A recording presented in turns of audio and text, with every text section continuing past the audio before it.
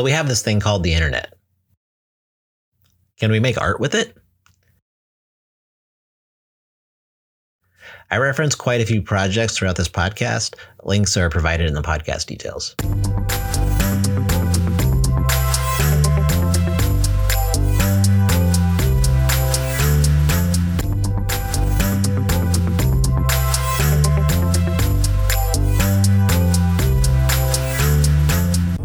I've attempted to be creative with a computer for most of my life. And even though I was part of an underground art scene on the internet, I had no idea NetArt existed until I was in my late 20s. I'm going to talk about my discovery process in that context. When I first started looking at graduate schools for art and design, I looked to see what current students were doing. I fell in love with the Graffiti Research Lab. It's an art group founded by Evan Roth and James Powderly. The group came together when the two were fellows at I-Beam. I-Beam is an art technology center in New York City. Much of Graffiti Research Lab's work is informed by Roth's time at Parsons School of Design and Powderly's time at NYU. As I researched more, I started following the breadcrumbs to Evan Roth and the Design and Technology program at Parsons. The dude is a badass motherfucker. Literally. Google it. Over a decade ago, Evan exploited Google's PageRank algorithm to have his name pop up as the first result if you were to search for badass motherfucker. That Google search held as number one for at least a decade. The last time I searched, it was still on the first page. Obviously, I had to go to Parsons. In one of our first creative code classes, we were introduced to white glove tracking. Evan Roth co-created it with Ben Ingrabeth while at I-Beam. The project asked users to isolate Michael Jackson's white glove in all 10,060 frames of his landmark performance of Billie Jean.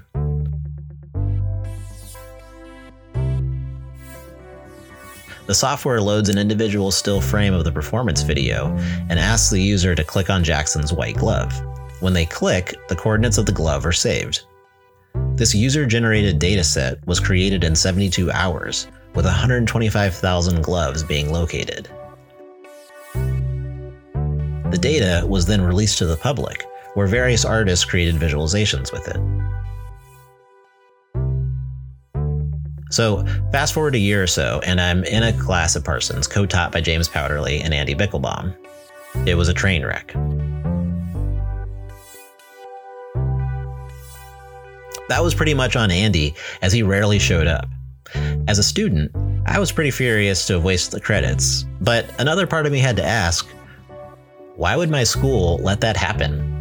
Now though, I'm pretty sure they were in the middle of production on the Yes Men Fix the World, which you can watch on Netflix. Andy is one part of the duo The Yes Men, along with Mike Bonanno. The Yes Men believe that corporations and government organizations often act in dehumanizing ways toward the public. They will pose as a powerful entity and make ridiculous or shocking comments that caricature the ideological position of the organization or person. Kind of sounds like weird TikTok, right? One of their largest pranks was appearing on the BBC as a Dow Chemical spokesman. On the 20th anniversary of the chemical disaster in Bhopal, India, the Yes Men received a hit on one of their fake websites for Dow Chemical. The BBC invited Andy onto a news program as a spokesperson for Dow.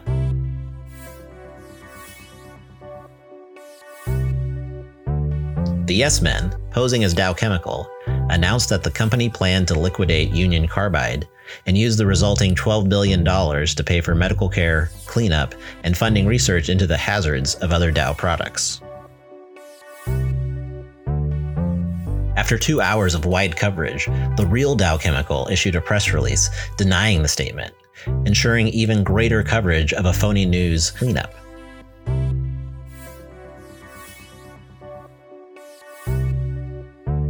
Dow's share price fell 4.24% in 23 minutes, wiping out $2 billion from its market value.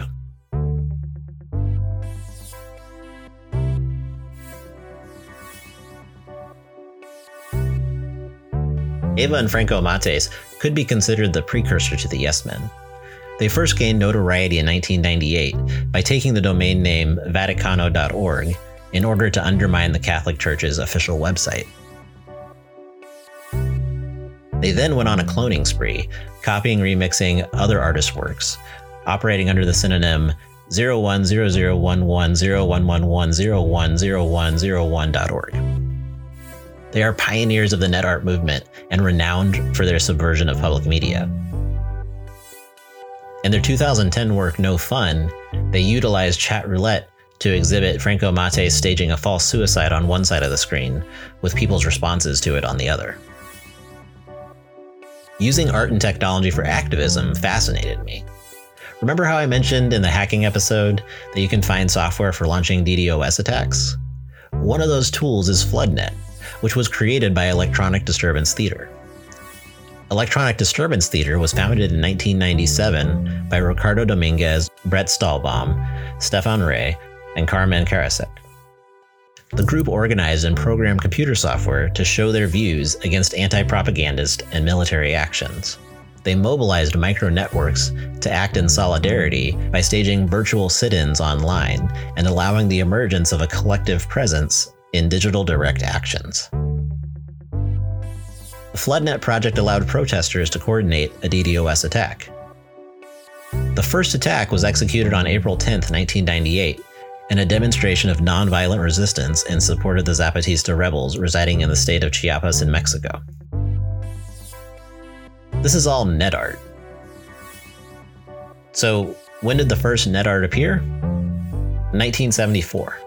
Technically speaking, the internet as we know it didn't exist at that point. But String Games was the first artwork to use telecommunication technologies. It was created by Vera Frankel, a Canadian multidisciplinary artist. The work was composed of 3 live transmissions from Bell Canada teleconferencing studios in Montreal and Toronto, with cumulative playback at Montreal's Gallery X Space 5. The piece was notable for, amongst other things, its early use of media and corporate sponsorship. Net art is not art that has simply been digitized and uploaded to the internet in some way. It's art that intrinsically relies on the internet to exist. It takes advantage of aspects like an interactive interface and the connectivity to multiple social and economic cultures. Net art can exist outside the technical structure of the internet.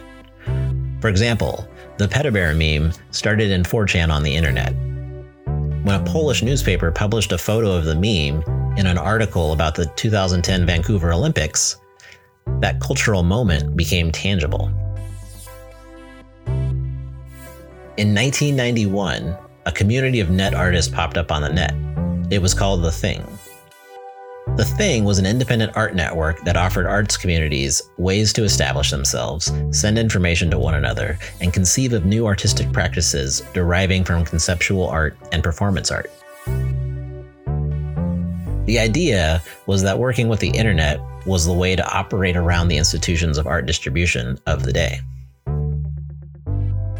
Bindi Girl by Prima Murthy is considered a pioneering example of internet art from a feminist perspective. It still lives on Thing.net. Bindi Girl questions our growing relationship with distance and telerotics, tourism and intimacy. It draws parallels between technology and religion and questions them. It utilized the then emerging tools of streaming media as a platform for performance art. Portions of the website include animated images and text, chat logs, and an online store.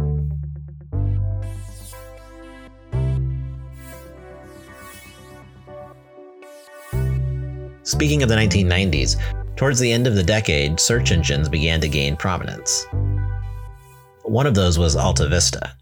The Secret Lives of Numbers by Golan Levin visualized the popularity of numbers 1 to 1,000,000 as measured by Alta Vista search results. This is a good place to talk about creative coding. If you're an artist who uses technology today, you could be a classically trained programmer that decides to express yourself through technology. You could also be a fine artist that has no training in programming, yet use whatever tools you can to create art. Golan Levin is probably one of the first artists to sit comfortably in the middle. In 1994, he received a Bachelor of Arts from MIT in a self-designed degree in art and design. He both mentored and collaborated with Zach Lieberman, another esteemed new media artist. While Zach Lieberman is an amazing artist, in my opinion, his most notable contribution to Creative Code is Open Frameworks. Open Frameworks is an open source toolkit for artists that uses C++. Lieberman created the first release in 2005 with Theo Watson and Arturo Castro, who are also artists and programmers. Today, Open Frameworks is much more than Lieberman and Watson. It's a thriving open source community with almost 300 contributors to the codebase. That's 300 people that are working on the toolkit itself. Thousands of people, if not more, use Open Frameworks on a daily basis. A lot of that work is then experienced by many more people. Projects using Open Frameworks can be found in museums, providing experiences at concerts, embedded in advertising campaigns, and so much more. Open Frameworks was inspired in part by Processing, another toolkit for Creative Code designed by Casey Reas and Ben Fry. Processing, or P5 as it's known to some, was originally released in 2001. The two creators studied together at the MIT Media Lab in the Aesthetics and Computation group, which also happens to be where Golan Levin received his master's degree. Yeah, it's all connected. Creative Code today is used to create live visuals, entertainment, installations, projections and projection mapping, sound art, advertising, product prototypes, and a lot more. Outside of Open Frameworks and Processing, other tools include Cinder, nuOctave, MaximSP, Pure Data, Arduino, SuperCollider, and VVV.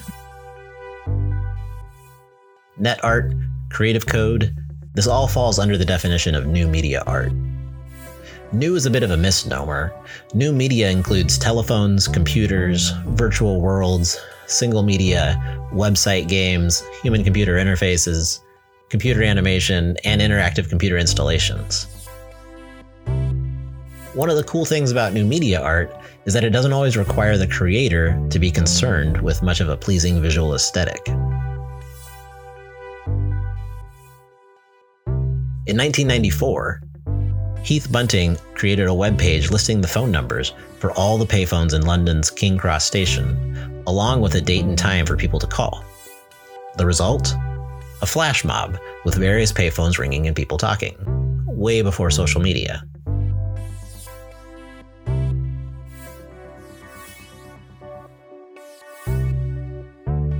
www.jody.org looks unappealing at first. It renders as green text on a black background. It's nonsensical numbers, symbols, and letters. Your browser must be broken. If you inspect the source code, it shows the real artwork. A series of text drawings reminiscent of technical diagrams. The hidden instructions themselves are the finished product.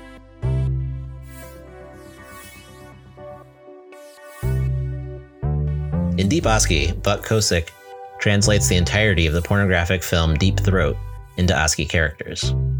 ASCII is a coding scheme that translates English letters and characters into binary integers. As a computer art form, it goes back to the 1960s, although technically there was letter art long before that.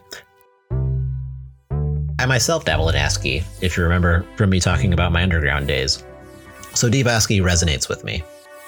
If you look at a still image, you might not be able to make out the people.